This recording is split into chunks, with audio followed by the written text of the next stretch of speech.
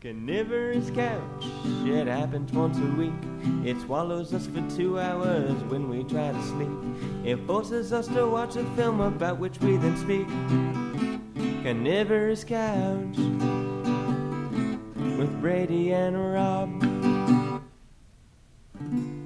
and Terry Gross. Hey everybody, and welcome to another episode of Carnivorous Couch, the podcast where we do a film a week from two film geeks. This week we have me, Rob, who's speaking, and then we also have me, Brady Larson, your co-host. A special somebody, right, Brady? This is Tess. I'm not Terry Gross. No, you're the specialist guest. I'm the specialist you guest. You are the specialist guest. Tess. And I'm looking through my notes here, but I realized I did not put the title in my notes. So now I'm back in last week and so forth. Brady, why don't you talk about the movie we did this week? Yeah, so this week we did 1986's kind of Little Scene. I don't want to say that because I think this is a big movie in the gay community, but kind of an underseen gem. It's Bill Sherwood's Parting Glances. Parting Glances. Yeah, I was going to say Passing Glances. I was going to say Hidden Glances. And you know what? I feel terrible, but there's only one very, very famous actor in this movie. I feel like we owe it to the cast to at least get the two mainstays' names right. So let me look that up while you guys chat amongst yourselves. Well, but one person you'll know for sure is Mr. Steve Buscemi, who must not be... He must be under 30 at this point, right? He's totally in his 20s as far as I can tell. For sure. So Parting Glances, it mostly centers on, it opens on, a couple, and they are, one's gonna go fly to somewhere far away. Okay. And they're gonna take a break. I don't think that's established at that point. But so here, I'll do this. Let Brady do it. Right. So basically, it's a 1980s set New York tale involving a gay couple who live together in the same apartment. One of them is a copy editor, and the other, I'm not going to get into detail, but he's some kind of government agency liaison. And on this night, they have plans to go to two parties. One, a fancy dinner party of the government agent boyfriend, and the other is some kind of, we find out, is a goodbye party at a friend's house. Well, it's a goodbye dinner and then a goodbye party, right? Well, There's yeah. the big party. They're also kind of giving the dinner for like, this is your farewell dinner. No. That guy totally knows he's leaving. He said he wanted to have him over to say goodbye. There are two separate events, though. The dinner is with the government agent's friend. It seems to be a co-worker of his. They're both involved in the same agency, and so in the morning the boyfriend is going to get transferred to Equatorial Africa and work, I think, around Nairobi, and so that's going to be kind of the end of his relationship with Michael, who is the other guy, the editor. Michael and Michael and Robert. So Robert looks like a Ken doll, and Michael is one of the movie's mini twinks. Michael is pretty much close to our lead, I would say. Yeah, he's the lead. And our other main character is Michael's longtime friend and kind of secret crush, Nick, played by Steve Buscemi. Nick is a sarcastic young band leader who is just kind of burbling under the big time. When we meet him, he's been waiting 6 hours to finally see his video on MTV, back when MTV did that. And he has AIDS, so he's dying. This would have been so MTV came out in 1984, I believe. Okay, right. So it's like a little bit younger. It's like 1 year younger than I am. Okay. So it'd been around for like 5 years at this point, maybe. Yeah, and so the big plot points are, because this is a movie that's kind of teased out through conversation and is very much about the relationships and the details of the time period. But I'd say the major plot point that happens is we find out as they're heading to the party that Michael's belief that his boyfriend had been forced to transfer isn't true. The boyfriend has actually requested a 6-month transfer to Africa, which Michael accuses him of doing to avoid not being there when Nick passes away from AIDS. So he's running away from his fear of death and tabling his relationship in a cowardly way to get away from it. And so all this occurs with the backdrop of going to this party and with the much broader backdrop, obviously, of the AIDS crisis. What else would you say plot-wise, Rob? They go to this party. We meet Joan, who is...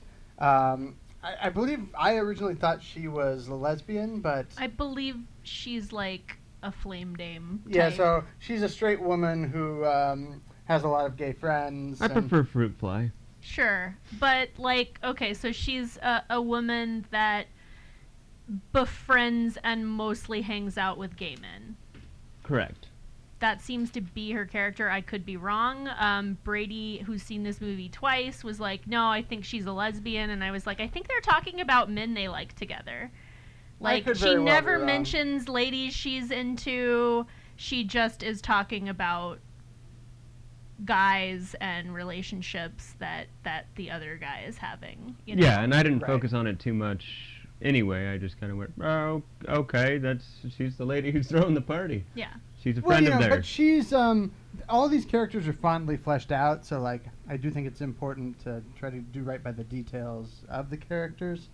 But yeah, that said, I think you're right. I didn't hear her say anything about wanting to date women. So. Well, Yeah. so anyway, they go to a party, I and think we're there.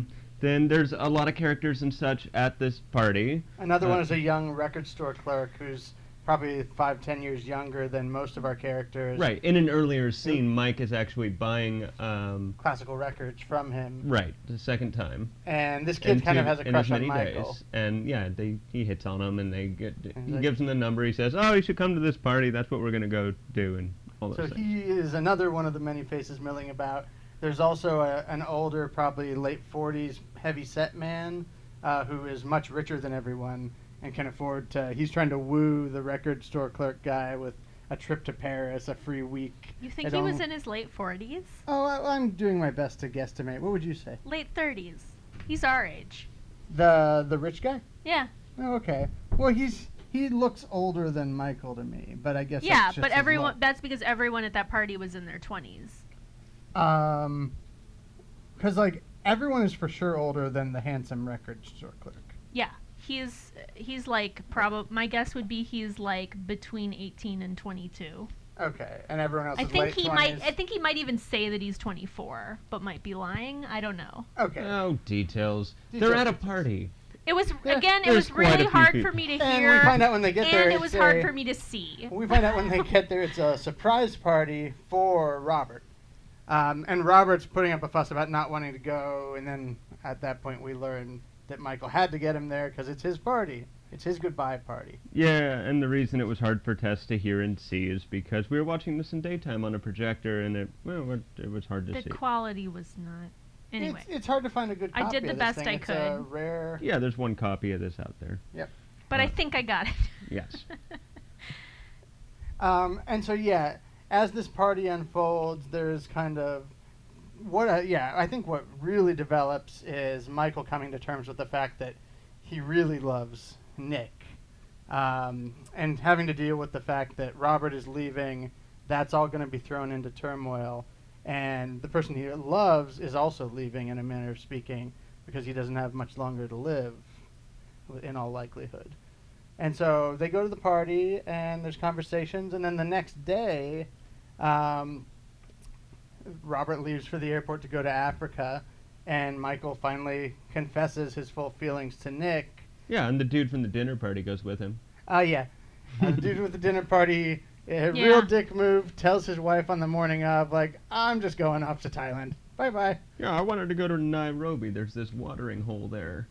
Or, well, that's where Robert's going to go, because he's giving him all the gay bars, any safe places in Africa for gay men, which probably are not many Yeah. in the 80s. Robert's going somewhere near Nairobi. When they're at the dinner before the party, the guy goes, "If you make it to Nairobi, I'm guessing you will, check out this watering hole." Yeah. Yeah. And so he confesses his love to Nick, and Nick goes off and kind of, in his own dick move, implies that he's going to commit suicide, but it's just to get Michael to join him on Fire Island so he can make a big proposal that they run off on a romantic trip together. This is all complicated by the fact that Robert cancels his trip to Africa and comes back to the apartment. And we kind of end the movie with Michael kind of standing between two positions of where to go with his life. And again, all set against this backdrop that's got the AIDS crisis and is about New York changing. So it's a lot of goodbyes and what will the future hold. And the movie ends with a nice winky joke, which is Nick, not knowing that Robert's back, says, "You know what? Let's just go visit Robert in Africa." Yeah, I mean, Yeah. and there's that, and then he has him pick sort of where he's going to go. But close your eyes, I'll spin you around, you point, and wherever you're pointing is where you go, and he ends up pointing at Nick. He does. There's that. So yeah, that's the general plot of the film. So I guess the whole thing we do next is we talk about how we liked it, right? I think so. Indeed. Hey, hey, hey, how do we like it? Is there music? Brady, how did we like this movie? How did we? I'm making a collective decision. Guys, we all loved this. No, I loved this. I think this is great. The experience I had the first time watching, and which like improved even this time, is I think in its opening 15 minutes, it's very good, but I'm like, oh, well, this is like very modest, isn't it? Like it's just very modestly scaled, and the actors haven't really gotten a chance to do much acting yet. Buscemi kind of sounds the firing shot of like, okay, now the performances are getting bigger and more detailed. But I think once you head into Party Town, once you head to that dinner, I think this thing's literacy explodes. I think it then becomes just a marvelously intricately literate script. It's just filled with jokes and details, and is very understated and kind of lets the character work through the way, which I very much love. I love a hangout movie, which this is. Yeah. I love a good period piece. You know, not one that's just about like, oh, look how impressive But we've. when was this made? 1986. Well, that's the funny thing. But I think it knows it's a period piece of its own time as it's being made. That's just, I will get deeper into this argument. That can come later. I'd I love do to think hear. it very much has that on its mind. I love it. I give this an A. Can you make a period piece of a time that you're living in and when it was made? I think with the right intent, maybe. What kind of makes it not a period piece? It's then more now of a it's time just a capsule than contemporary a film. period piece. Okay. Wah, wah. Well, Yeah, sure. Well, I'm just saying. No, okay, fine. But, like, it is a crystallization of a time period that very much has crystallizing the time period on its mind. Right. No, as I mean, opposed to just anything made in one's own time. You know, the average film isn't going to necessarily think to be about that. It might have signifiers when you look back at it. Right, like, and there's like a moment where, what's Steve Buscemi character's name? Nick. Nick, like, they're talking about a cure or a drug to combat AIDS, and he's like, yeah, we'll have that in 2000, year 2000. And I was like, that sounds like it's about right. I think he kind of nailed it. Yeah, very, I mean, very trenchant, very it was after 2000, but yeah, close enough. 2010, Was it 2010? something like that. I want to say that it was after- it was later than he said, but it was like far enough in the future that it was like, oh yeah, well we're not, like we Yeah, you're will not gonna have get it, it. but we're not going to have it for me. Right, and this is very much in the 80s, so there's still kind of like the idea that this is a gay disease floating around and that they're not putting the effort into it because they don't care about that community as much. Yeah. Nick very much has angry feelings because that was kind of the general consensus at the time. We all know now that that's not the case, but it just happened to be very prevalent in the gay community at the time, so they went, oh, it only affects these people. Well, it was at first, and then eventually it got to be a point where no one could ignore it anymore. Right. But they the Reagan administration was perfectly happy to just let gay people die. Right. Yeah. And that was the anger. Yes. What I'm saying is that it could affect anybody. It's just that at the time, because the way it was being publicized and so forth and so on, is only affecting gay people. Like, yeah, it didn't get the funding and such Yep. that it deserved. I Yep. mean, it deserves that funding either way. I'm just saying that that's the way they played it back then. That's all. I'm not making. I don't even know if they judgment. mentioned that in the movie, but No, that's well, Nick very a much part has, of the. and Mike very much has angry feelings. Like at one point when Bobby is going to leave, he's like, you didn't even, excuse me, you didn't even want to stay because you didn't want to have to deal with me dealing with Nick dying, and you don't want to come back then either because I'm gonna go after every politician who's ignoring this. And, Oh yeah. And like every smug Christian. Yeah. yeah, He said all born those- again Christian, and I kind of got the impression that what that meant was like people in his own community saying, "I'll pray for you" and that kind of stuff. Well, Because somebody that he runs into at the party does say that, and that was like how I got that context. Or they say it to Nick, but yeah. Yeah, I'm thinking the idea was there was a lot of the smug Christians going like, yeah, they got the gay disease, like Oh, at I didn't the even time, read it that way. and that's what he was. I read it as like him responding to like people in his own community saying like, "I'll pray for you." Got it. I mean, but I don't think that's something for him to become militant about. It's, No, I guess that makes It sense. was smug Christians, so I was like, oh, I get it. You're all the smug people But saying, he said see, born you shouldn't have been ag- gay. He Like, said born again. I think he specifically. I could be wrong. Okay. Maybe I'm misremembering it. I remember he called one of the groups smug. Well, born again Christians are a very. Anyway, we're in the Well, yeah, yeah, I guess we Christian. don't really need to go into it. we But do, Brady we can. said, well, you said how you liked it, Brady. Tess, if you said how you like it, yeah. Oh, I really liked it. And God, I feel dumb for even saying this, but it's been a long time since I've seen Boys in the Band.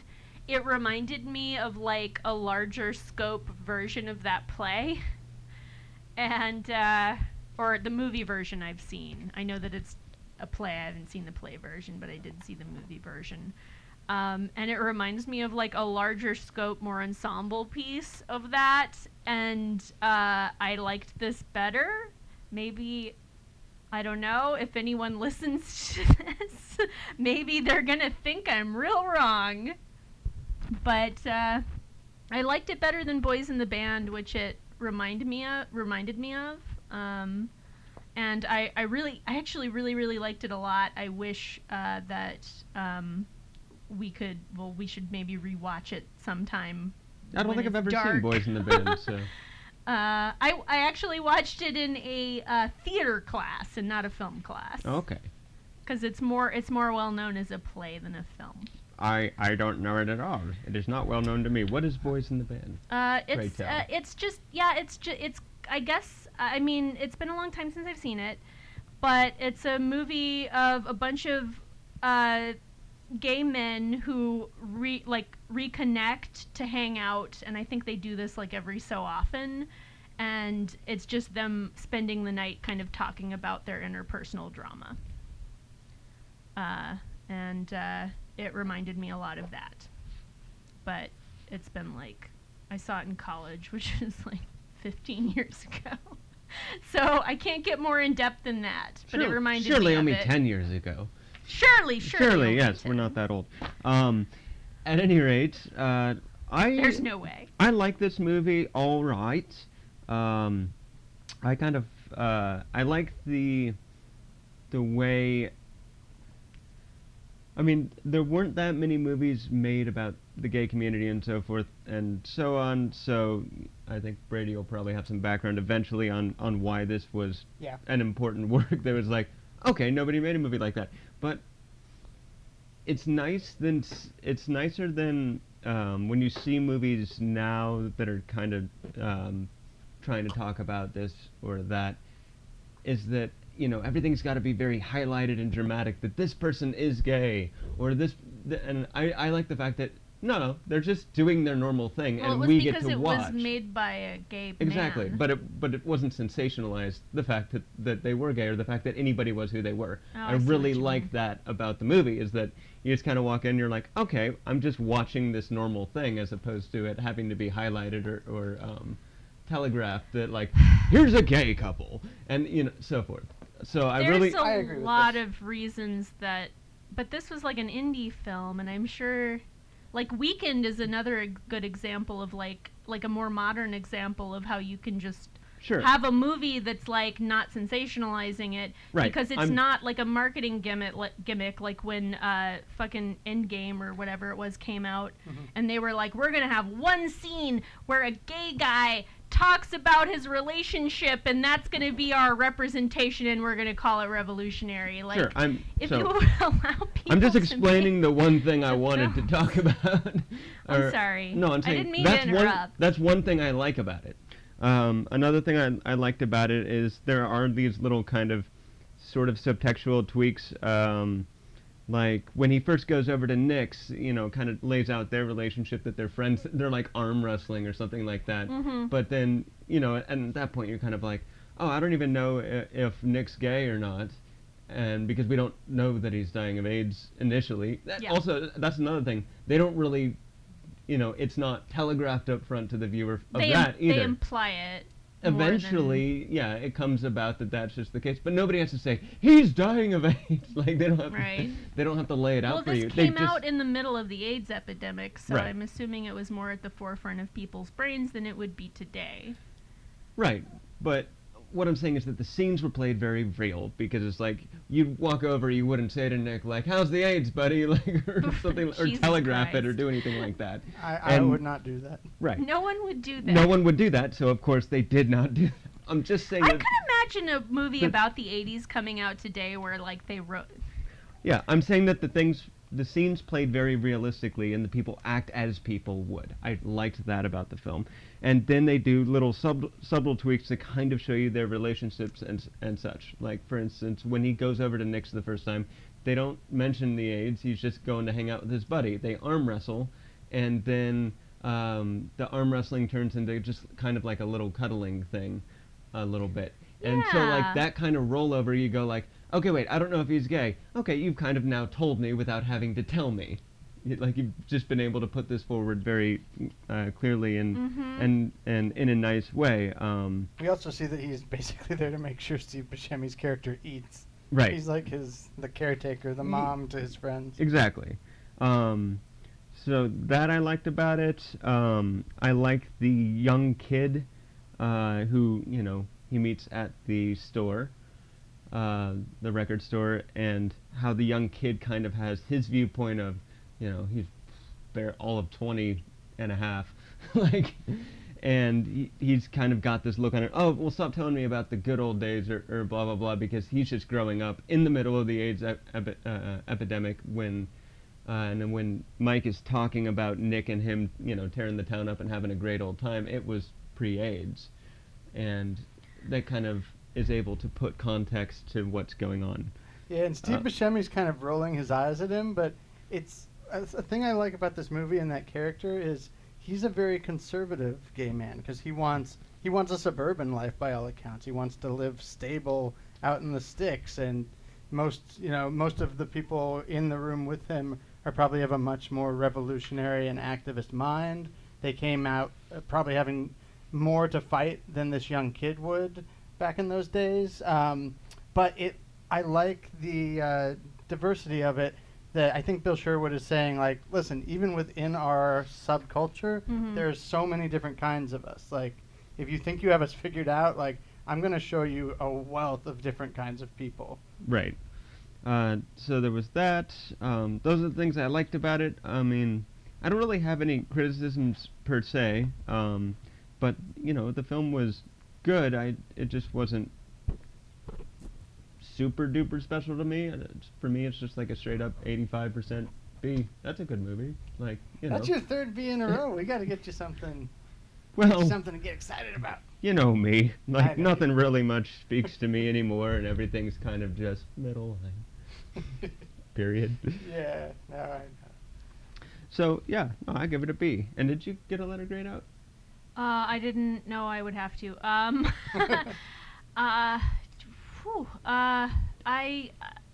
would say like a B plus for me. It was a really interesting time capsule. I really enjoyed watching it. I liked seeing all of the normalization of you know, all these relationships that, you know, I tend to watch television and movies where I don't generally assume anything. So it was, you know, I'm trying to figure out, like, I wish we'd waited like a day so I could make some notes. But I usually kind of tend to watch things and assume that no one is necessarily straight. So sitting down and watching a movie where everyone is gay didn't feel that, you know, outside of the norm to me. Right. But yeah, I really, really enjoyed it. I liked seeing all the little slices of life and all the different relationships everyone has together, and I especially liked the woman who was what's his name, Cecil? Cecil? Yeah, Cecil is the other government worker who they have the goodbye dinner with. And I think he was talking about working in Japan or translating Japanese or something. I can't remember exactly. But he was married to this woman who was kind of hanging out with, was it Mike was the one he was hanging? Yeah, they paired off after dinner because Bobby has the working relationship with the husband, and so Michael went off to, you know, trade stories with the wife and talk. So she's great. Like one of my favorite scenes in the movie was where he goes, "So have you ever what's he say? Cheated? Have you ever cheated? Have you ever had an affair?" Like, he used the word, "Have you ever had an affair?" And she took that opportunity to talk to him about orgies that she's been to. And I just thought that was really great. Like, she's my favorite, and she might, like it's sort of implied that maybe she's his beard but doesn't know it, or maybe she kind of does and is in denial, and, like, he maybe doesn't know that she's his beard. It's like really complicated. Yeah, and she thinks that he doesn't know that they're gay. Yeah. Or that they're dating, at least. That they're dating. Like, she doesn't say she doesn't know that they're gay. She just says that he doesn't know that they're together. Yeah. So those are the words that are used. And she has to pretend that she doesn't know that they're together. Anyway, it's like this whole complicated thing. One of the things I did find weird about it, though, was that, like, when they're leaving the party, or they're leaving the dinner party part, where it's just the four of them, he says, so he likes Polly and he likes boys. So that's, like, what's wrong with that? And, like, no one ever says the word bi or anything like that. And I thought that was just, like, a really kind of 80s approach. Well, yeah, I mean, I think at the time during the 80s, you know, there was gay from the outside looking in. Right. Or the inside looking out, or whatever it is. Or even within that straight, community, maybe. And nobody really bothered to classify people. They're just like, oh, you're one of the American public, or you're the other kind. You're one of the American public. Wow. Okay. Well, I mean, I think that's the way it was just looked at. Nobody really talked about the spectrum of sexuality or tried to classify different types of. No. They just went. Yeah, it seems like.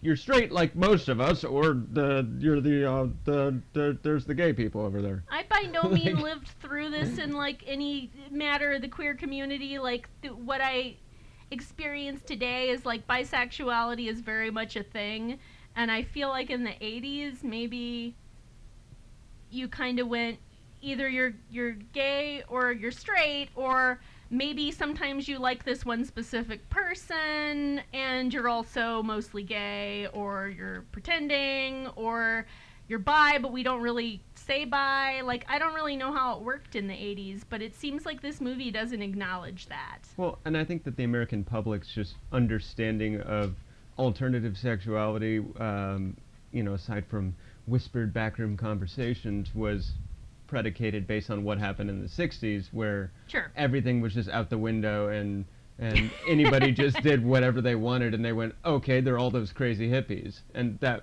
Oh, that's that an went in, interesting idea. and that went on Yeah. through the 70s, and then it was around the 80s when they started to classify. There's those gay people over there, and I then would have everyone loved else to is have done straight. some And then- research before this. and then people started after that to go like, well, there's gay, and then there's bisexual, I guess, and then, more recently pansexual, and all the other various different flavors of the way Yeah. we like to Bi and classify pan the spectrum. intersect, but Yeah. they didn't even. We now have many, many, many different words that talk about all this stuff, and back then they just had, what? You're either normal or you're that other kind over there, or you're one of those 60s free Queer. love, whatever the hell. You're like, yes, queer's the way it's put now. That was probably less favorable in 1986 of a word to use. It was I used think as a they slur. but- reclaimed that around the 60s or 70s. Oh, okay. I mean, it was still a slur then. Right. I remember. But I remember it being a slur when I We're was allowed growing up. to say, so- queer studies and the queer community now. That's okay. Right, but when I was growing up, that wasn't really quite all right. I don't think. All right. I think they just said gay lesbian studies or whatever if they were talking about that. LGBT, I think- maybe? I don't think they even said queer like in 1990. I don't recall it. Again, also I was a child, Huh. so they probably went, Well, we we don't had want to confuse you with this talk, so they didn't talk about it in front of me. When I was in school, we had the GSA, and that was it. GSA. Gay Straight Alliance. Oh, yeah, we didn't. Which meant straight people talking over gay people for 30 minutes on your lunch break. All right, yeah. I don't think we had that. We didn't have any. I don't know. We just didn't talk about it in school when I was growing up. Oh, yeah, I went, well, I can't imagine your school having a Gay Straight Alliance. I mean, there's a prayer circle around the fucking Oh, flagpole. boy. Was there? Yeah. That was Yeah. In high school. In high school, yeah. That they go was around what the you flag- did. They go around the flagpole and hold hands and pray, and everybody would kind of look at them like, well, they're kind of weird, aren't they? Yeah, I remember that. I remember that. That was the club they allowed? Oh, boy. Well, they had clubs, they had computer club and they had drama, which was a class and a club and a bunch of stuff. Drama always is. Yeah, and then football and, they had choir and, they had clubs. No Gay and Straight stuff. Alliance at your high school. They though. had an underground paper. That was kind of an unofficial club where, Did we have an underground paper? yeah, I think Mr. Rice was the one publishing it. Oh, yeah. Who wrote for it? I don't. It was anonymous. Was it? Oh, it was an anon. Well, I this see. was during the whole Columbine thing, where basically they were kind of pointing the finger at kids they viewed to be problematic and unofficially expelling them and this and that. So Yeah. all that shit. Anyway, we're kind of off the topic here. Yeah, I'm sorry. I'm making this your worst podcast ever. I No, it's great. apologize. I It's think okay. We can course correct. yeah. So we did How Did We Like It, and then the next episode, what's it all about? What's this all about? Yeah, but no, what exactly is this film all about? I mean, aside from a time capsule, as you said, a slice of life of a particular era and a particular group of people living in said era. Yeah, I mean, sure, right? Because I think it's very much about the AIDS crisis. I think it's Mhm. very much a New York City movie. It's about New York City at the time, and you get a lot of details about the technology of the time. Michael's an editor, so he's like, should I invest in like a word processor? And the guy's like, well, it's $4,000 for a good one. Holy cow! So it's about that. But I think what it is, and pretty openly I'd say, is it's a goodbye movie. And so part of its game in capturing the time period with so much detail is that it's a movie that's thinking about, and particularly in relation to AIDS, the fact that all of this is going away. Like whatever's coming next, it's going to be different because huge big changes are happening as a result of AIDS and of just times changing as they will. And so in this goodbye party, you get kind of a microcosm of a goodbye to larger social things, to 1986 basically. and and this uncertainty about what the future will hold. So yeah, I think that's what it's about. It's about looking at a very specific time period, and much like Rob's favorite movie, The Leopard, surely but bittersweetly saying goodbye to it. That's what I think it's about. Did you hate The Leopard? Oh, No, I mean it was fine. I just it didn't register to me. I was just like, there's this thing on the screen in the room in front of me, and Yeah. it did what it did, and now It's No. just a whole bunch of people dancing from room to room. they do that. yeah, it'll get to Pardo Mm. and all that. Rob was upset there were no leopards. Yeah, you can go check I out was our. also upset there were no leopards. I picture them all. So when I rethink of that movie, The Leopard, I picture them all walking from room to room wearing elaborate costumes made of leopard print. Yes. Well, you could look at our. I think it's episode number 6 or something in the Carnivorous Studios feed. Was if you wanted David to on listen. it? David was on it. Good. He was. He liked it. Yes, and then we He probably knew all about the history and stuff too. and he suggested the bad sleep well for the following week, I think, and that's what we did. Yeah, that's true. Can I suggest next week's movie? Since I'm We'll here get as a there. guest. We'll get We'll get there. Okay. All right. Well, we'll do what's called a tease. Mm. Later, Tess will suggest next week's movie. All right. I'll think about it. Oh, you tease. So, what do you think this film was about? I think it was about gay culture in the late 80s in New York. It was released 1986. It was released 1986. Okay, Yeah. I thought it was like taking place in 1987. So mid 80s. Yeah, I think it was about gay culture in the mid 80s in New York specifically, which was, I'm assuming, a big scene for that. Because you couldn't just go anywhere in the 80s and have it be okay. Yeah. At least I assume I didn't live through this, and I couldn't do any research because we watched the movie and came in here, and I'm having to remember things. That sounds stressful. Yeah, I'm stressed. Sorry, I thought this is how we always did it. At any No, rate- in the past we've watched it and then taken a break, and then I got to go home and like do research, and then we did it the next day we'd record. Yeah, but you were already home because you live here. Yeah, but okay, all right. I Didn't mean, let I'm Tess just go I'm just home. saying I haven't been on this podcast in a while, and I just feel like I am jumping into it, and maybe I should have done some research. And we've all I got like COVID sounding- tongue. I We're like sounding struggling to make smart. words come out of our mouths. I like sounding smart on these things and not like a dumb person going, well, I think that maybe in the 80s things were like this in New York, a place I've never lived in a time I've never lived through, Yes, I understand. I was just sorry. especially in the gay community, which I only know from online and college. I'll give you more time next time. I'm sorry.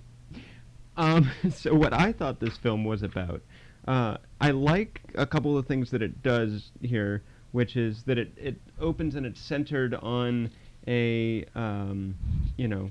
couple where one person's leaving.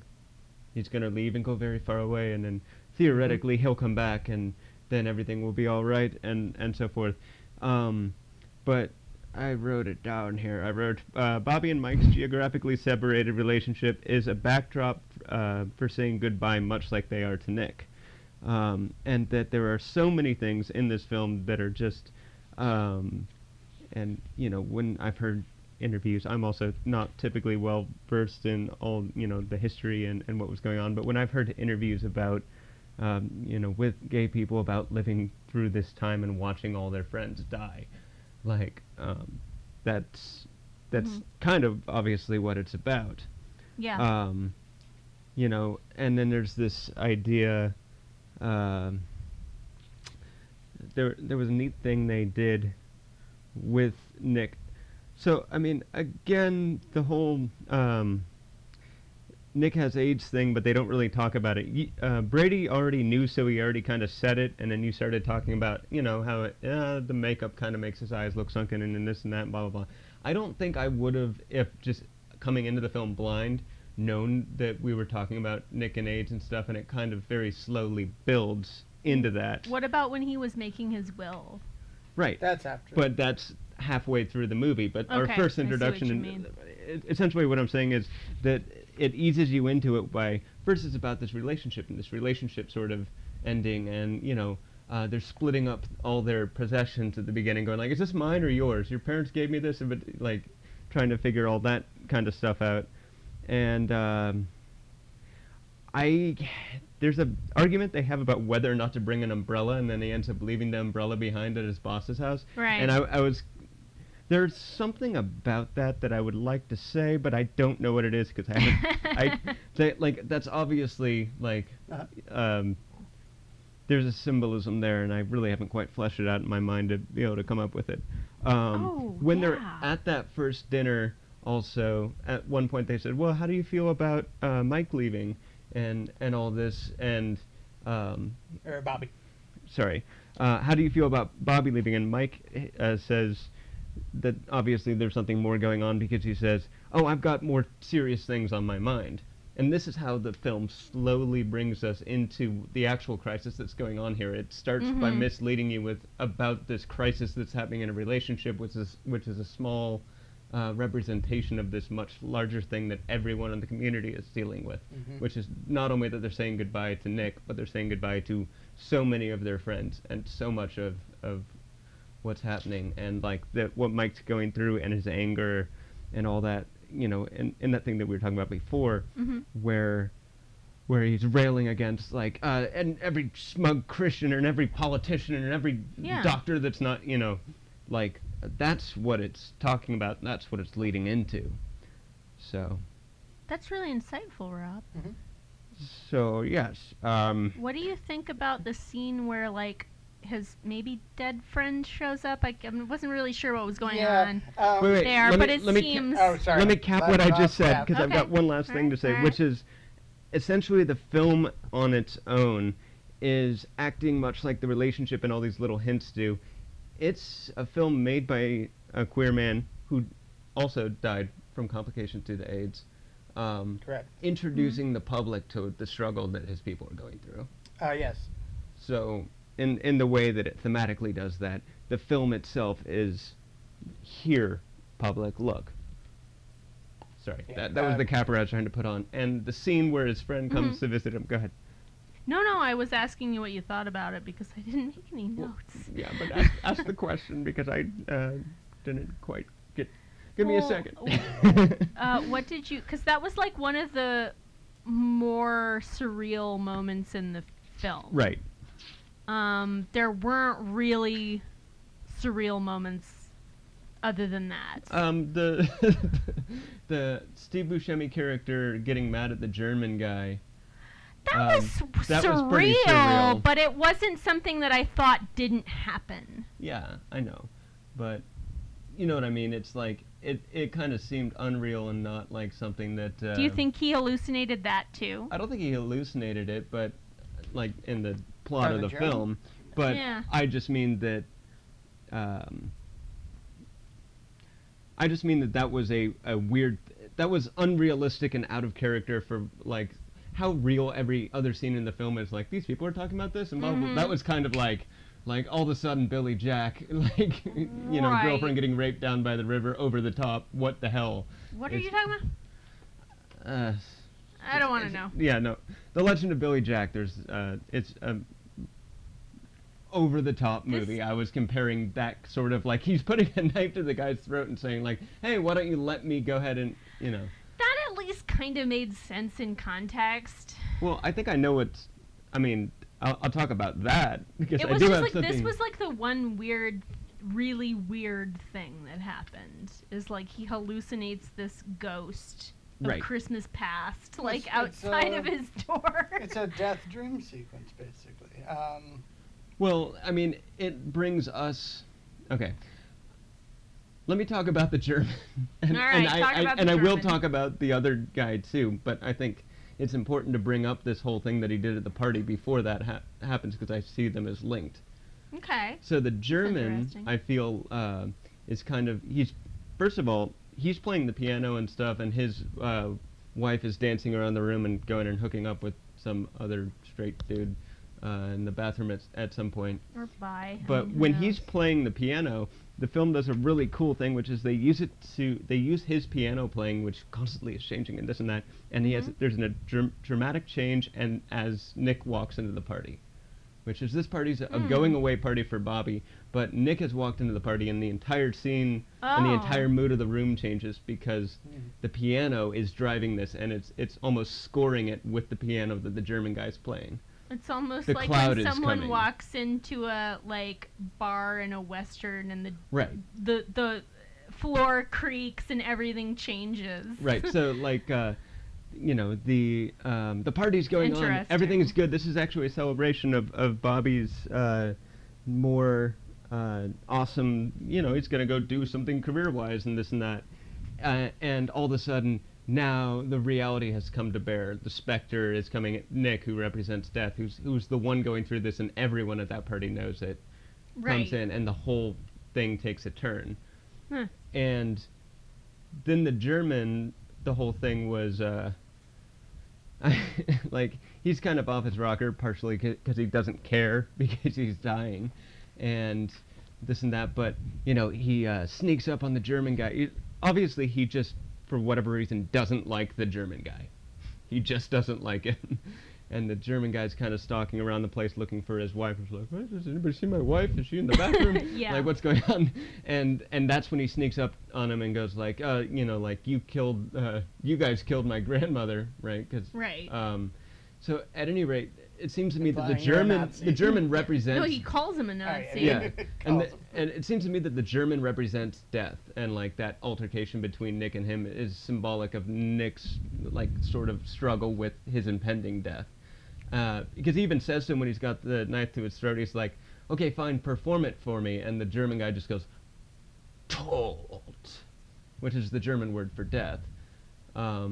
And Is that what was happening? yeah, well, he was talking about, he was just like, "Look, I'm an artist, I perform," and this and that, and blah, blah, blah. And the guy's like, "Okay, perform for me." And he just says dead in German in a dramatic way. Oh. And then he goes like, "Okay, so how about this? You're going to make some stuff, and you're going to let me, make a video of it and this and that, blah, blah, blah." Essentially saying, "All right, Death, how about this? We make some plans for me to be actually able to go do some shit, because I'm not going I to... thought he was asking.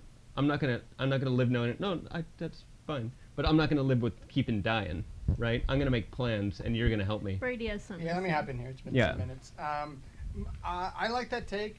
I also think the German can be read in a meta way as what Bill Sherwood as a filmmaker is not doing. Because the reason I think that Buscemi doesn't like the German, even though this scene actually plays out with Joan, the host of the party, and Buscemi's off somewhere, but I presume that he hears their conversation. What the German basically says is he's very glib and cavalier about all the pain going around him from AIDS. He's looking to mine it for art. He's looking to tap into pain. And, nowadays we have a term for films that go really hard on exploiting miserable emotions, and we call it pain porn. And so this German kind of Misery porn. Yeah, misery porn, pain porn, has that Schadenfreude. vibe about him. And I think No. no, that's no. That's something else. Schadenfreude is taking satisfaction in other people's downfall. Yeah, when I think about misery porn, I think about it in the same way, as in that we like watching miserable people. Sure. It gives me satisfaction. But Anyway, this go is a on. matter of exploitation. Mm-hmm. And, the host walks away from him with a sour look, because it's like, that's all you can come up with? Like, obviously there is pain here, but you should be real about it and not be trying to just use this for fodder because, feeling miserable is so dramatic. And I think Sherwood does the opposite here by letting AIDS always be in the background, but not making his film literally about the pain and anguish of AIDS. Yep. And so I read that in kind of a meta way. It's Yeah. like, don't make just like a miserable slog. That's not the point. And pain, death is so anguishing because it interrupts life, which can be so joyful. It shouldn't your art shouldn't just be about dripping the hot candle wax of grief all over yourself. That's such And a being good like, point, honey. Yeah, I mean, I guess part of my thought is Thank you, honey. I like that, and Yeah. but okay, That's yes, what made this so good. agreed. Is It's It not wasn't- miserable. it and wasn't- it's very funny. and it in wasn't spite of all focusing of on that. AIDS. It's like, oh, look at this poor man with AIDS. Like it was just Buscemi's the first person to be like that. He's just like, fuck you, coming through. Excuse yeah, me, exactly. give me a beer. Right. Like, and that's how a straight person would make this film. Sure. I mean, look, I agree with all the things you said. I feel like. Well, I'm just saying. Well, no, I wasn't just saying. I was going to talk about the guy coming, the dream. I do want to talk about the dream. So, let's. I like that scene because it's very funny. Well, it's getting rather warm in here. Do you want to tease that and then? Let's just talk the dream and then we'll Okay, go back. we'll talk the dream first. It's pretty simple. Okay. So, an old friend, because we know this is, as Rob said, this is all about they're losing friends. Even if we're only seeing one friend who hasn't been lost yet, but we know that they've lost friends. And so this guy shows up in a knight's suit of armor, and then he pulls up his face, and Steve Buscemi's like, "Oh, it's you! Like, what's up, buddy?" And that scene is played so weird, but I like its humor because he's basically just like, "Oh, dude, heaven fucking sucks. Like, live it up here. Heaven is Yeah. boring. Also, Michael's making you listen to a bunch of opera. That sucks too, bro. And baseball's way cheaper. You should do that." And he's like, "Peace." Mm-hmm. And so, like, what could have been this painful, haunting thing is just like almost like Monty Python-esque, Yeah. like, black humor. And I agree, it's the weirdest scene in the movie, but I kind of like it. In this I love Almodovar it. way, it just like goes weird for a second. It's like, yep.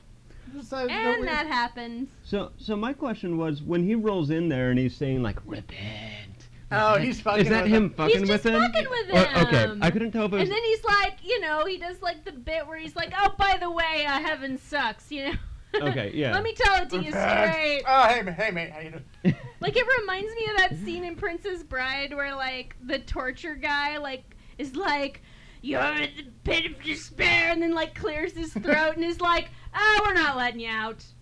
All right, Like, sorry, it yeah, you're in the reminds pit of me of despair. that. I think that was kind of the joke. It's always a good bit, the a dramatic great guy bit. who doesn't actually sound dramatic. Like Murray, the talking skull. Ha ha ha ha. Sorry, Yeah, Monkey like that. Island. Yeah, sure. Well, yeah, I think in general, Monkey Island's fair game to reference. Oh, Yeah. yeah. As If is people get Princess it, Bride. And if you don't get it, Exactly. educate yourself. Okay, let's take a break and do understudy. All and right. then- All right. then Sounds good. We can go from there. We're so sorry we couldn't get the actors to do the scene from this screenplay, but we've got two understudies, and to be honest, they're probably more famous anyway. So try to guess the actors, try to guess the movies. Tweet us at CARNY Couch. This game called Understudy is happening right now. Oh, when I'm at home, I'm absolutely fine. Fine. Yeah, completely. I don't care, and I don't even think about it.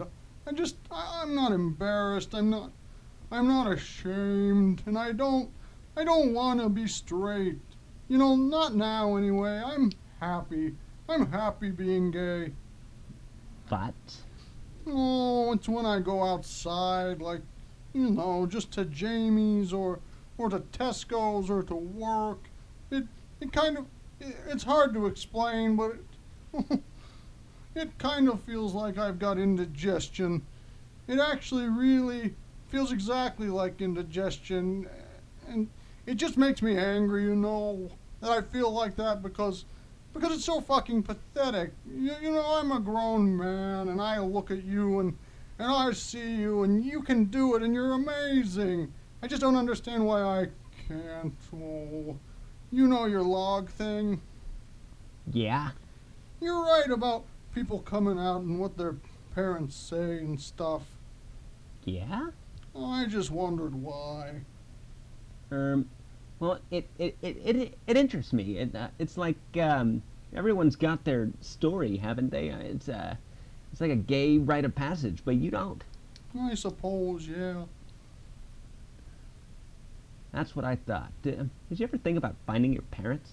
No, not really. Why not? I don't really see the point. You know, I don't think it would change anything. Why don't I try to be your dad and you come out to me? That is so weird. Just ignore the fact that we had sex, okay? I don't think I can ignore the fact we just had sex. Try. Okay. Dad, I've got something that I need to tell you. What is it? I'm gay. I like guys, not girls. Well, you know what, son? That doesn't fucking matter to me. I mean, I love you just the same. And guess what? What? I couldn't be more proud of you than if I were the first man on the moon. That was Understudy. Tweet us your answer at CARNY Couch. Well, that was a fun episode of Understudy that we did. That was great. It was amazing. Good pick, Brady. Thank you. I really liked the part where you did the thing with the thing. Yes, and as always, when we do Understudy, you can tweet us at CARNY Couch, and then guess what character we were doing, and also possibly what movie that scene was from. And Brady might notice that tweet among all the other notifications he receives on Twitter for all of his hilarious tweets. Oh, you. Oh, you. I highly recommend. Brady is the curator, mostly, of this this Twitter. It's Rob's And, account. It's our he it's the Carney is- Couch account. Absolutely hilarious. Highly recommended. Then why don't you marry me? I did. Oh, yeah. Yeah, that's true. We haven't even really touched on We that. just married. We told them that we moved to a new Carnivorous Studios, but 3 weeks ago when we did our first one in 16 months or whatever it was, you guys, yeah, congratulations, Tess and Brady. It's Well, good to have thank you. It's been a year. It's good to have you both on this podcast, so I can Thank congratulate you together and save the hassle. Thank you. And congratulations to you on everything. And Pogue. So, You're doing well. off the topic of marriage, back to the topic of gay marriage, or rather just this Gay. movie. Uh-huh. Back to the subject of gay. Yes, quite right, quite right. Yeah. Try to keep this close to you. What difference does that make? It's on a cord. Yeah, but it's wireless, and that stupid radio station comes in if it's if Oh. it's too far away from you because it makes it pick up the radio. I see. It could Okay, it could be mine interesting. too, but I think it's the green one. Oh dear. Well, that's okay. You hold it there, it'll be I'll fine. just hold it close to my. I'll keep it close to my chest. Hold it tight. Yes. So, all right. I've already said I think this is a great New York movie, and I just want to develop that because I've been watching a lot of '80s movies, some of which are set in New York lately. I've been loving getting into the early work of Jonathan Demme, who Why are you eventually- watching all these '80s movies, Brady? and of course Spike Lee, right?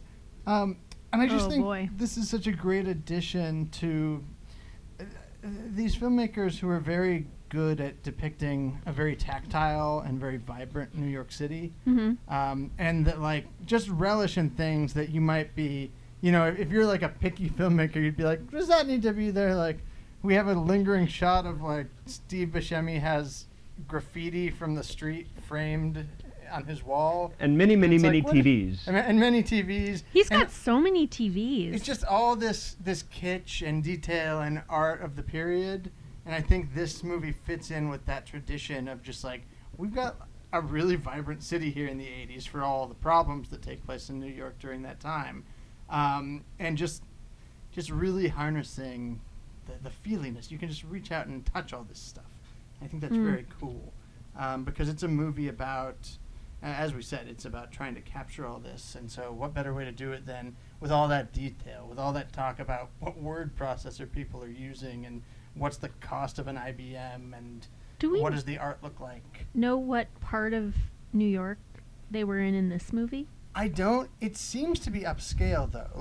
Manhattan. And their jobs are like very pretty upscale Yeah, jobs. it seems like they're all pretty well established. They're not having a money issue or. Do they live like, in Manhattan? Yes. Yeah, I don't know, but that It seems seems like kind of like they might live in Manhattan. Well, when I was reading the blurb on the film, it said Manhattan. There Oh, you well, go. there you go. So All right. You know. Thank you for doing the research so we can confirm that. Well, that was just the blurb in the description on the Pirate Bay because I was trying to find a better Right. a better copy of it. Well, that doesn't surprise me at all. Well, yes, no, it's hard, and yes, I did get it on the Pirate Bay, and everyone, you should get your movies there too. And This here's is me maybe advocating for this. Mhm. Maybe Get this- all your Right, queer yeah. cinema on the Pirate Bay. maybe this is a Please good place do. to say we all wish we knew a little bit more detail than we do about this period. If anything, a movie like this is very educational to us in seeing 1980s and gay New York with more detail. But that said, I think I know enough to say this is, yeah, you're getting maybe a pretty privileged picture of the gay community, a segment that has basically office jobs. You Yeah. know, one of them has I a was job thinking where that they the entire travel. time. And so I know enough to say this, that this is just one little snapshot of a community that must have had, you know, many, many other facets from the punk clubs to just all the different boroughs of New York, I'm sure, have details and stories. You know, there's that famous rap song, 8 million stories in New York City, paraphrasing. And so, and if anything really is tragic about Bill Sherwood's early passing, it's the thought that maybe he could have gone on to tell even more of those stories. Yeah, and it's interesting because I don't know if he was Yeah. diagnosed at the time of making this, but Yeah. he too was a musician and a writer. So And that I'm- character was kind of him. I'm wondering if Nick was kind of him and Mhm. Mike was kind of the other him, Mm-hmm. and Yeah. that he was making a film to kind of like, you know, having this kind of conversation with himself about being upset about dying, Grappling and, with the and also situation. all the people around him who were like, I don't want you to go, dude. Like, so I don't know if that was. I mean, it's one of two things, right? Either he was aware that this was going to happen to him, or he'd just seen it happen so many times around him Right. that he was dealing with it. Maybe in we that should way. have looked this up. Well, we've Well, all got that's- phones. It all can be done. At any rate, I still want to know about that umbrella. I'll proffer a take just for fun and just tie it back to, because like I like this movie again because of how many details there are, of how many little toys and little art pieces and just, you know, tiny bric-a-brac. It's like the artifacts of the time are all over this thing. And if I could give a thematic thing for what the umbrella being left at the other couple's house is, maybe it's that like part of these artifacts are paying testament to people who will die and like just leave behind the pop culture of the era and just the things that they used to own. And you know, maybe there's something to be said of loss there. That, yeah, now granted, Bobby isn't dying; he's just going away on a long business trip. But we have touched on how maybe that's a metaphor for the more permanent state of leaving that AIDS is causing. And so him leaving behind an umbrella maybe is a reminder of people dying and leaving behind things that testify to their memory. Sorry. Is it weird that I thought, like, you left your umbrella here was some kind of a code? Oh, well, I mean, the couple had an argument about the umbrella, right? Like, Yeah, when he Michael kept- didn't want to He Okay. tried to leave, and then, at any rate, yeah, I'm kind of with Brady on this one, though. I agree because they mentioned it before, Yeah. but like just like so like I probably couldn't hear that line or something, and was Mm-hmm. just like when they would start when she was like called him up and was like, "You left your umbrella here." I was like, "Is that some kind of a code for like my beard left? Right. Like what is My that?" beard is not present. I'm sorry, darling. The beard stepped out. It's Yeah. gonna I'm sorry. run. That was my first thought because I apparently missed this whole entire part of the movie where Well, you see, everybody, the beard's not All here right. because I shaved today. yeah.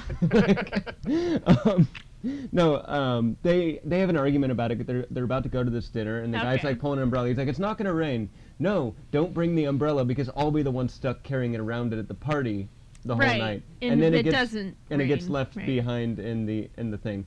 Now, But he brings a whole ass chair to the party and is like, I'm just going to take this with me when I go. So why couldn't he put the umbrella there? Well, that's different. They found the chair on the street, and he just had to have it. It was a brilliant antique someone threw out. If he didn't grab it, he could never have it. well, that's where I'm with Brady on this. This film has a thing about things, Yeah. items and stuff left behind. There's the whole scene where, as Tess mentioned, where Steve Buscemi's like doing his video will. There's a scene where Buscemi and Mike And are he asks the guy if he wants it, and he's like, don't show me that. Right. Like something like that. but Mike and Steve are breaking plates to kind of sort out their aggression and this and that. But Yeah. there's a certain like thing that he's about to smash that like he goes, oh, wait, no. Like fully knowing he's going to die is like, I like that one though. Leave it. I want to leave it to somebody. I want to give it to somebody. So I think that's where this whole umbrella thing is that if the relationship is a microcosm of the overall bringing us into people are saying goodbye, and more than just this sort of relationship, the idea that this person's now gone off to Nairobi, not somewhere near Nairobi, and he's going to go to Nairobi, but that he's left behind this umbrella, and that like Right. when these people in this symbolic way die, they very much will in the same way leave behind all these things. And I think that's why that chair and that lamp are on Right. the street. Or a is thing because to- this is the gay neighborhood and people are dropping like flies. Oh, wow. That's Like, interesting. That's kind of the way I interpreted this. They're picking up these. Wow, this is a really nice lamp. This is really nice antique. I'm actually taking this with me, and they give the lamp to her as a. Right. Okay. But why Yeah, are that's these interesting. fancy nice things around? Just like I put didn't out even on the street? interpret them as nice. I just. Yeah, and maybe it wasn't, and maybe it's just a thing about They things. seemed excited about it. They were like, Yeah, and "Ooh, she okay." she fully accepted the thing as a gift, and I was like, "Does that work? Maybe it does." Yeah, can I just pick up junk on the road when I show up to a party and be like, I didn't bring wine, but And here you go. I Here's didn't a get a chair." good I didn't get a good vision of it, but there was like the Ken doll guy. Bobby? What's his name? Bobby. Was just like, God, that's like really like I really kind of hate this. Like, why are you picking this up? And he's like, no, just bring it with you. And like, I couldn't get a good image of it, but I like wondered if it was like, a heterosexual couple like in a lamp or something. Like, I couldn't tell. I mean, I wouldn't be surprised if that is a detail that's just about, like, yeah, there was nice stuff out on the curb every day in Manhattan during this epidemic. Maybe. Yeah. Like- Sorry. No. Another thing I'd say is I think this movie is very generous and fair to all its characters, but we do see, and I know Tess really agrees here, that Bobby's a little selfish, right? Like, even though he offers this excuse that, like, no, like, if Nick's dying, I want you to spend more time with him, heavily implied that he's being a bit of a coward. He doesn't want to deal with emotional fallout because he's not good at that.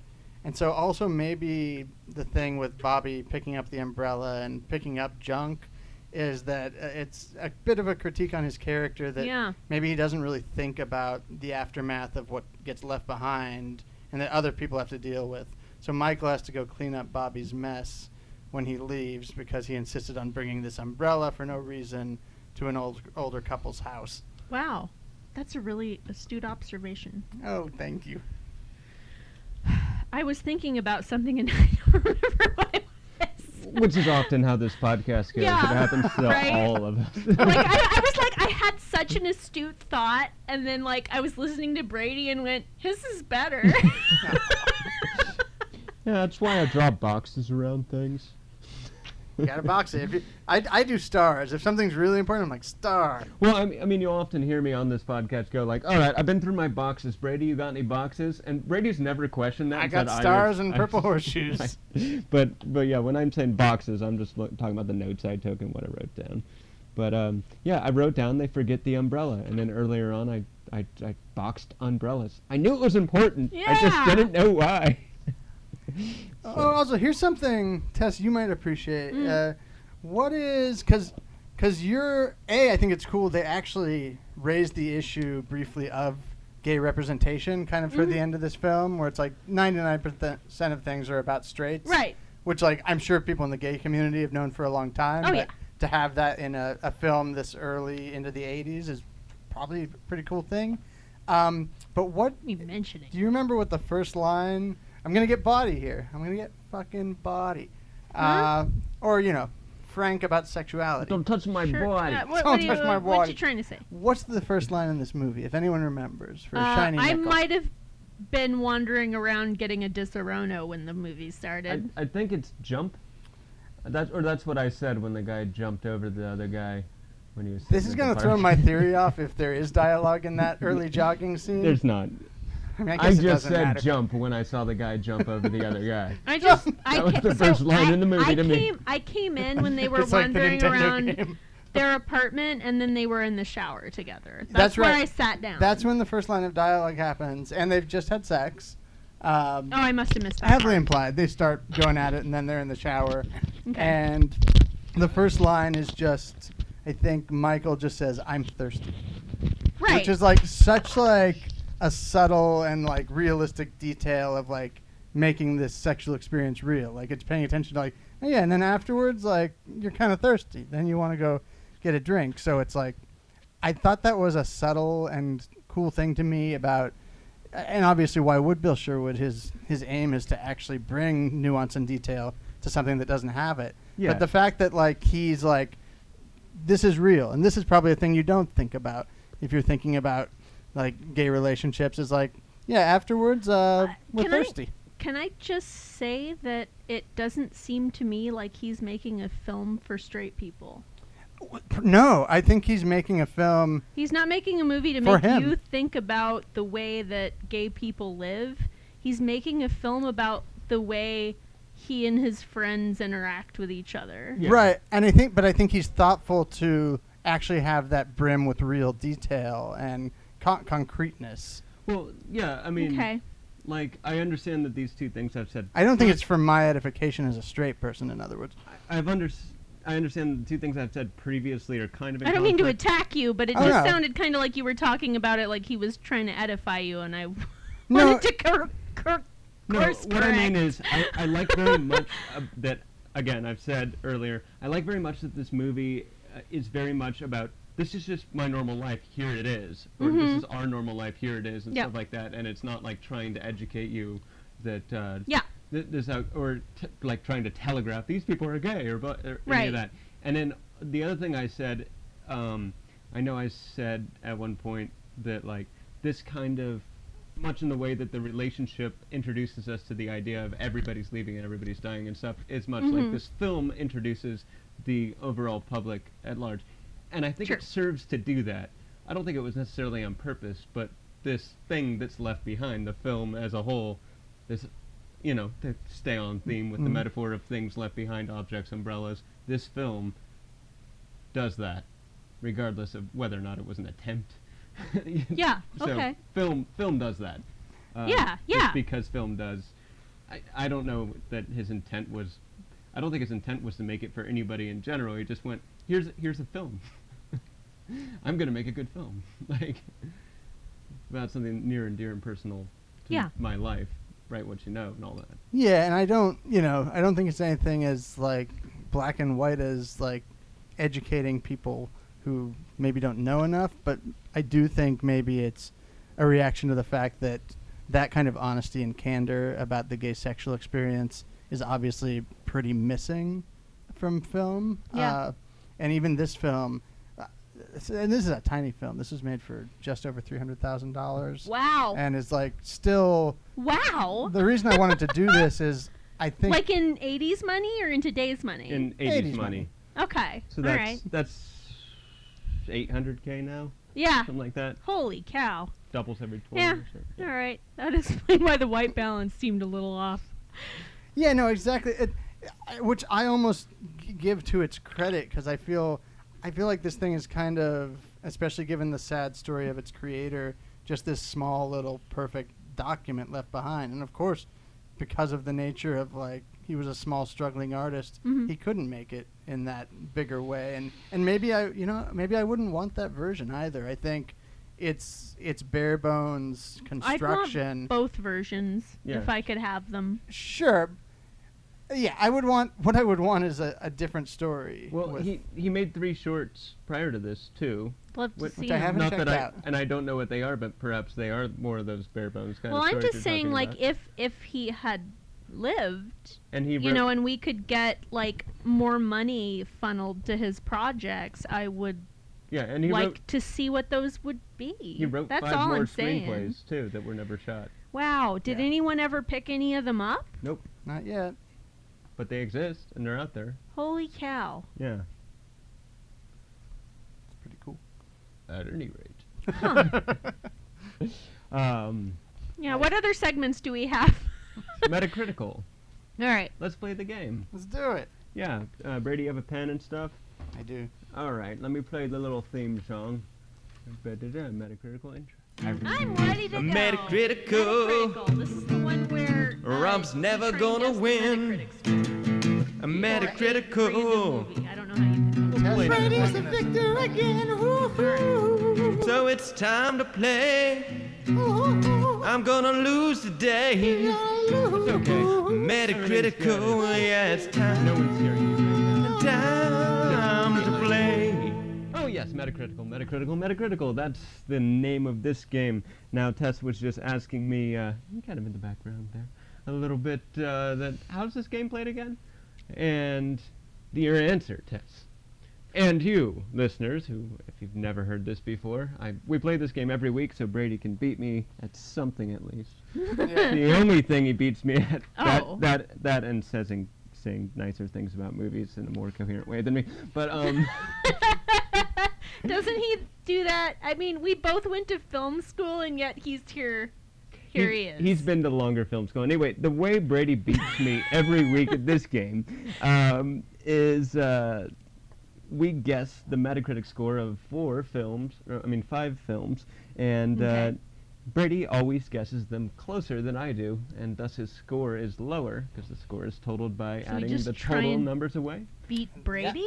Is that the game? I agree we should try to beat Brady because this motherfucker knows far too many Metacritic This is scores. a. Okay, I so we're all developed- playing against each other, but he'll probably I'll win. hold him, you hit him? Yeah. Oh, no, no. I'll just hit him with my mouth against his mouth.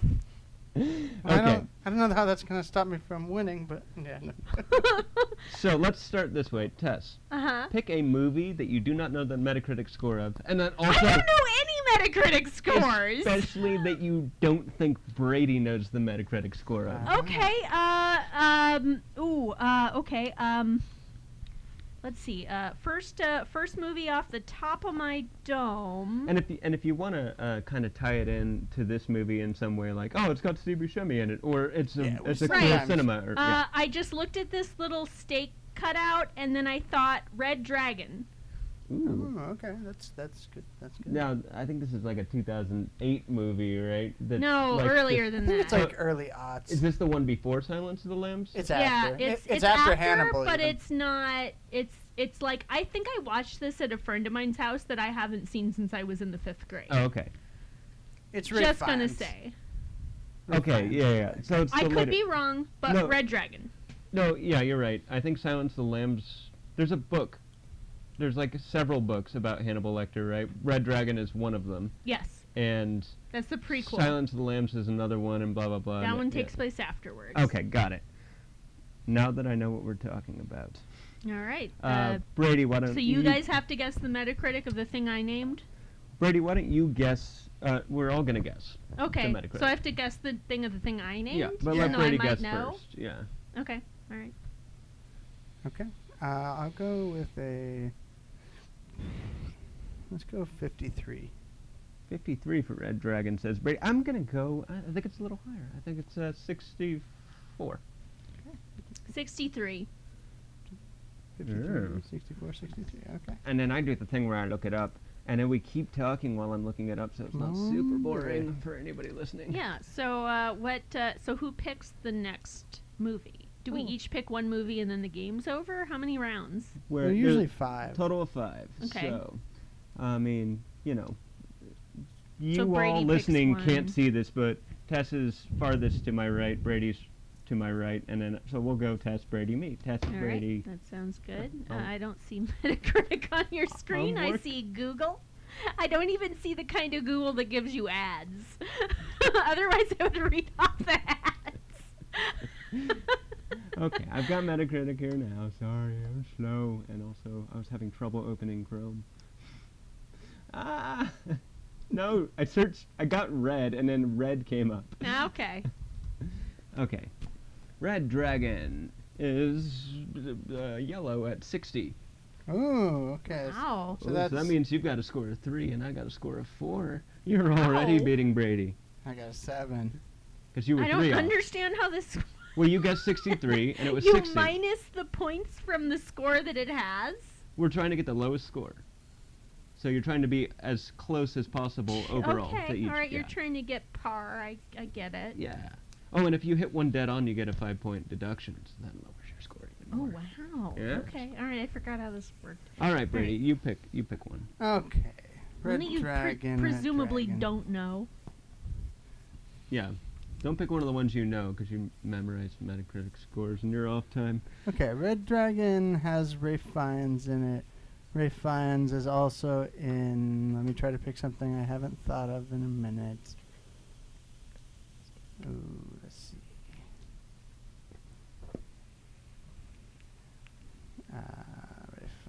Rafe Fiennes. I've got one. If you Okay, no. Hold on. Rafe Fiennes is in. Fine, The Hurt Locker. Okay. Do you know the score of the Hurt Locker off the top of your head? At one time I Yes. did. I don't know. It's hard to. All right. Let's do it. All right. If Hurt he wins, he Locker. wins.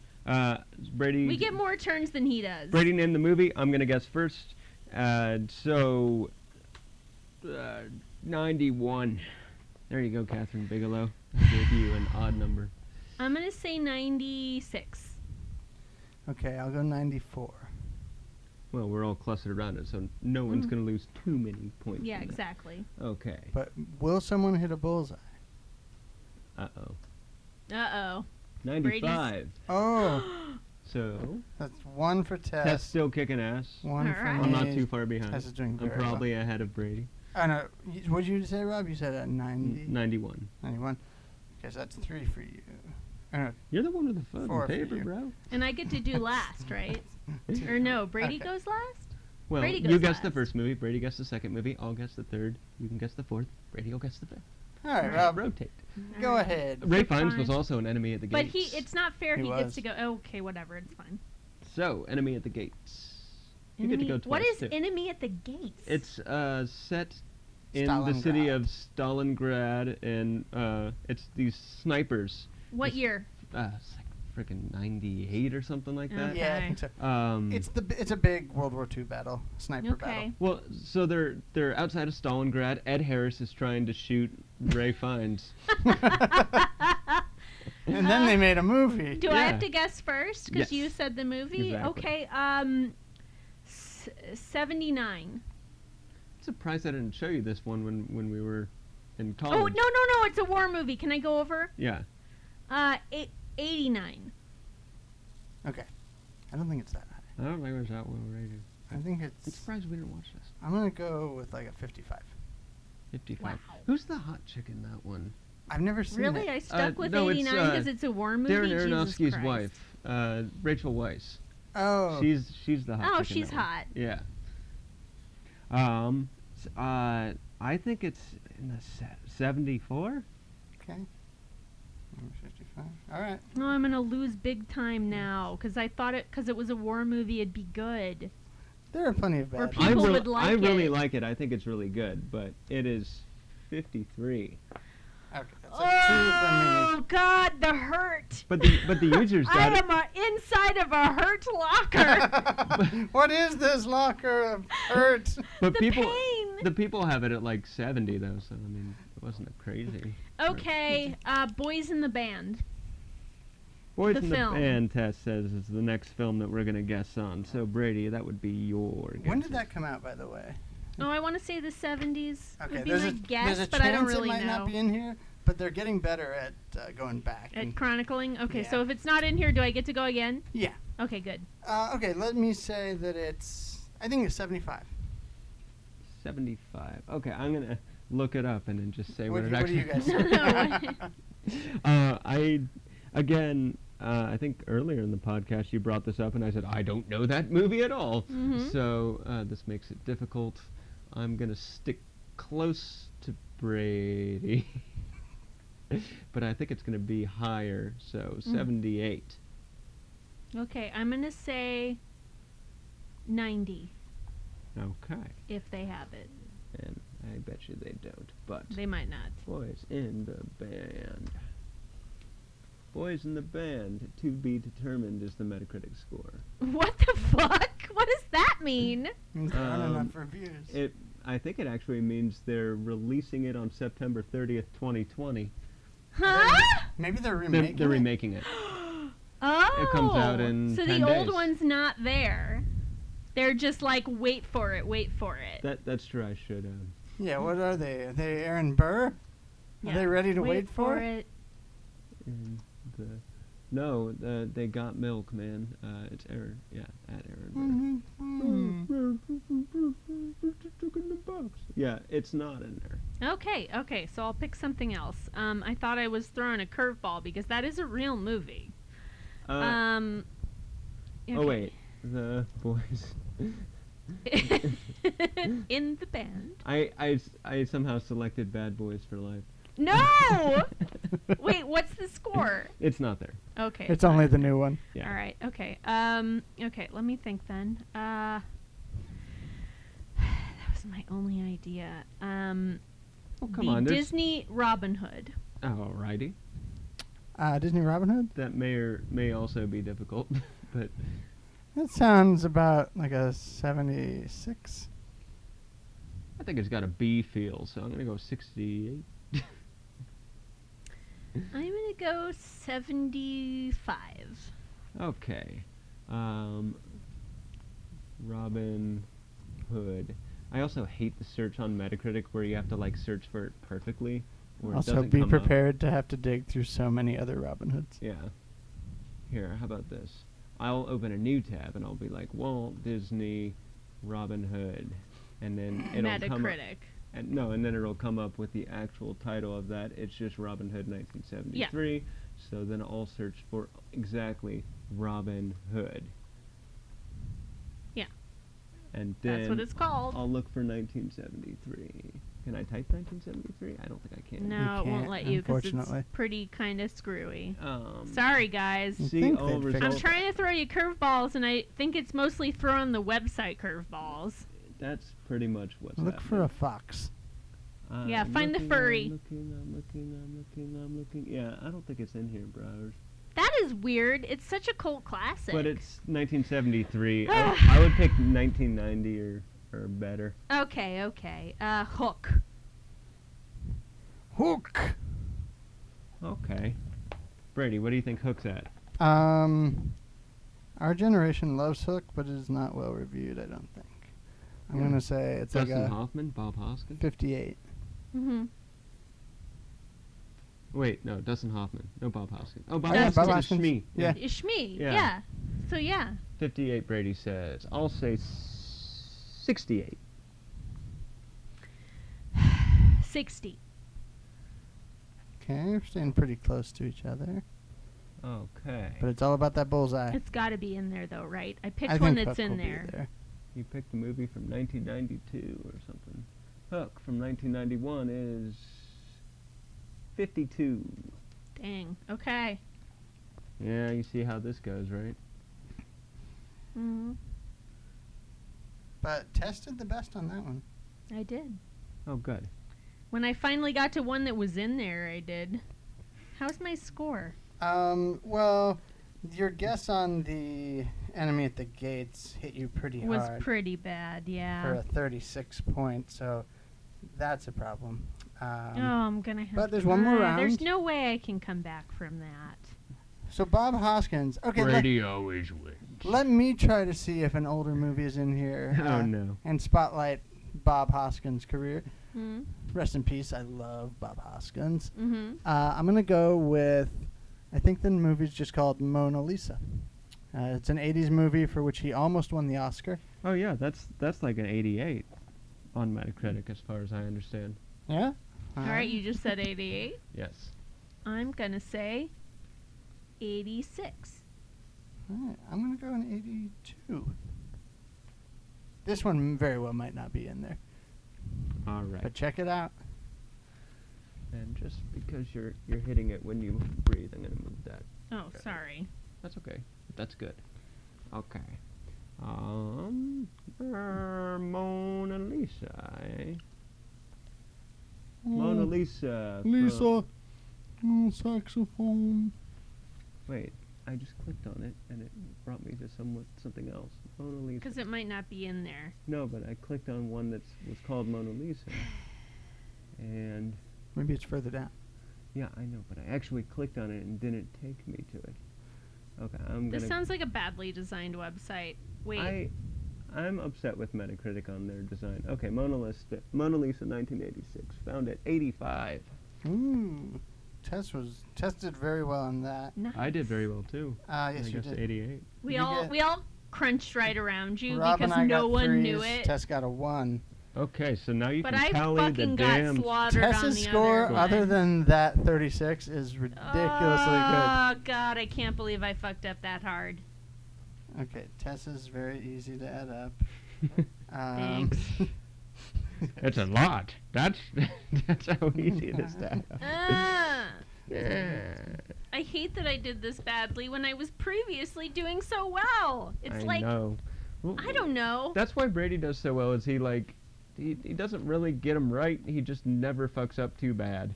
And I yeah. always fuck up pretty I bad. didn't even know what the movie you guys were talking about was, and I thought, hey, war movie must be great. And again, I'm You boys who judge things on this website always love war movies.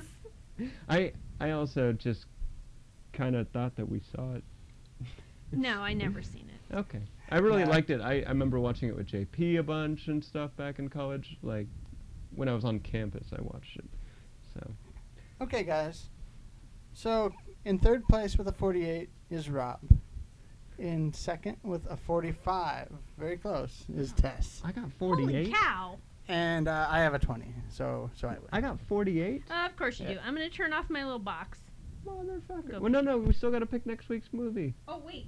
You're right. Sorry, can you still hear me? Yeah, and first I need to play the Metacritical outro. I'll point at you when it's done. All right. But, But I yeah. haven't picked a movie. I just thought. A Metacritical. Fuck you. Fuck you. Brady.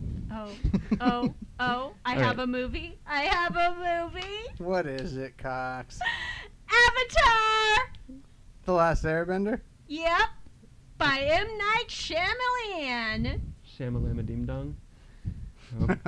Oh, I You s- all have to watch it with me. Tess just finished the Avatar Nickelodeon cartoon series. I know. So the And question. there's nothing funner to me than doing a bad movie with you guys. Okay, All right, Brady. I agree. I've missed doing bad movies. All right, Brady. What movie do you want to do? No. No, I'm still allowed to propose stuff. No. Okay. We're picking it, but you're not choosing it for us. Although, since you thought you were, maybe I'll just let. But let's Go ahead, just Brady. let's have the discourse. All right. So, we've covered a lot of very acclaimed stuff on this, and some bad stuff too. And we've covered a lot of classics, your Cool Hand Lukes, your what have yous, your Leopards. I am starting in a new direction here, because this movie I feel kind of slots into this, and that's movies that I think should have more recognition than they do, or should like get a critical reevaluation. As much as everyone likes to drag Adam Sandler through the mud, and he fucking deserves it, though he was so good in Uncut Gems and should have been Oscar nominated. We need to suggest Pixels. No, I have thought about us eventually doing Billy Madison, which was not critically well received at the time, but I believe should be viewed more favorably through its Looney Tunes lens. But I think what I'm going to do to start out is Stuck on You. A movie that I have long beat the drum for as being considerably deeper and better than its reputation suggests. Come on, guys, let's watch a bad movie. I'm gonna suggest Parasite because I haven't seen it. Oh, I can't resist watching Parasite. Exactly. No I question what the knew better I film. knew that I was splitting your hairs. But I really think I'm right, and we should watch a bad movie from time to time. Okay. What's a way that we can play a game with the three of us that then will determine it? Like we Rochambeau. Rochambeau? And then the winner of the first Rochambeau's the other person? Sure. Okay. Who wants to Rochambeau who? I'm ready. Who you're Okay, okay, you did the married couple shall Rochambeau. Oh, I win! Tess wins, so now I got a Rochambeau Tess. And she wins. Okay. You know what? I was kind of hoping for that. It's time for Page Master to happen again. Oh. We need Yeah, another waiting Way for of the ano- West or I was gonna Warriors Way. I was gonna say that. I was like, remember how fun it was to do Page Master, even Sure. though it was the worst Those are fun. possible The viewing only thing I don't experience? want is more Iceman's, where it's just like, this is boring. I never watched that with you guys, but Oh, I you think this gotta is going to watch. be so bad that we're going to have a lot to say. I really liked that Sukiyaki Western or whatever that we did. That was the Warriors Way. The Warriors That was a Way fun podcast. was a fun podcast.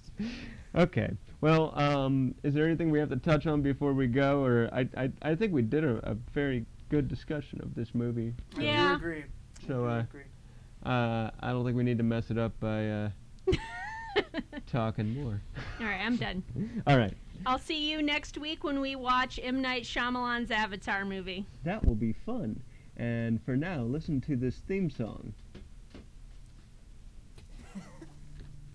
Carnivorous couch, it happens once a week. It swallows us for 2 hours when we try to sleep. It forces us to watch a film about which we then speak. Carnivorous couch with Brady and Rob. I'm going to get body here. I'm going to get fucking body. Don't touch my Sure. body.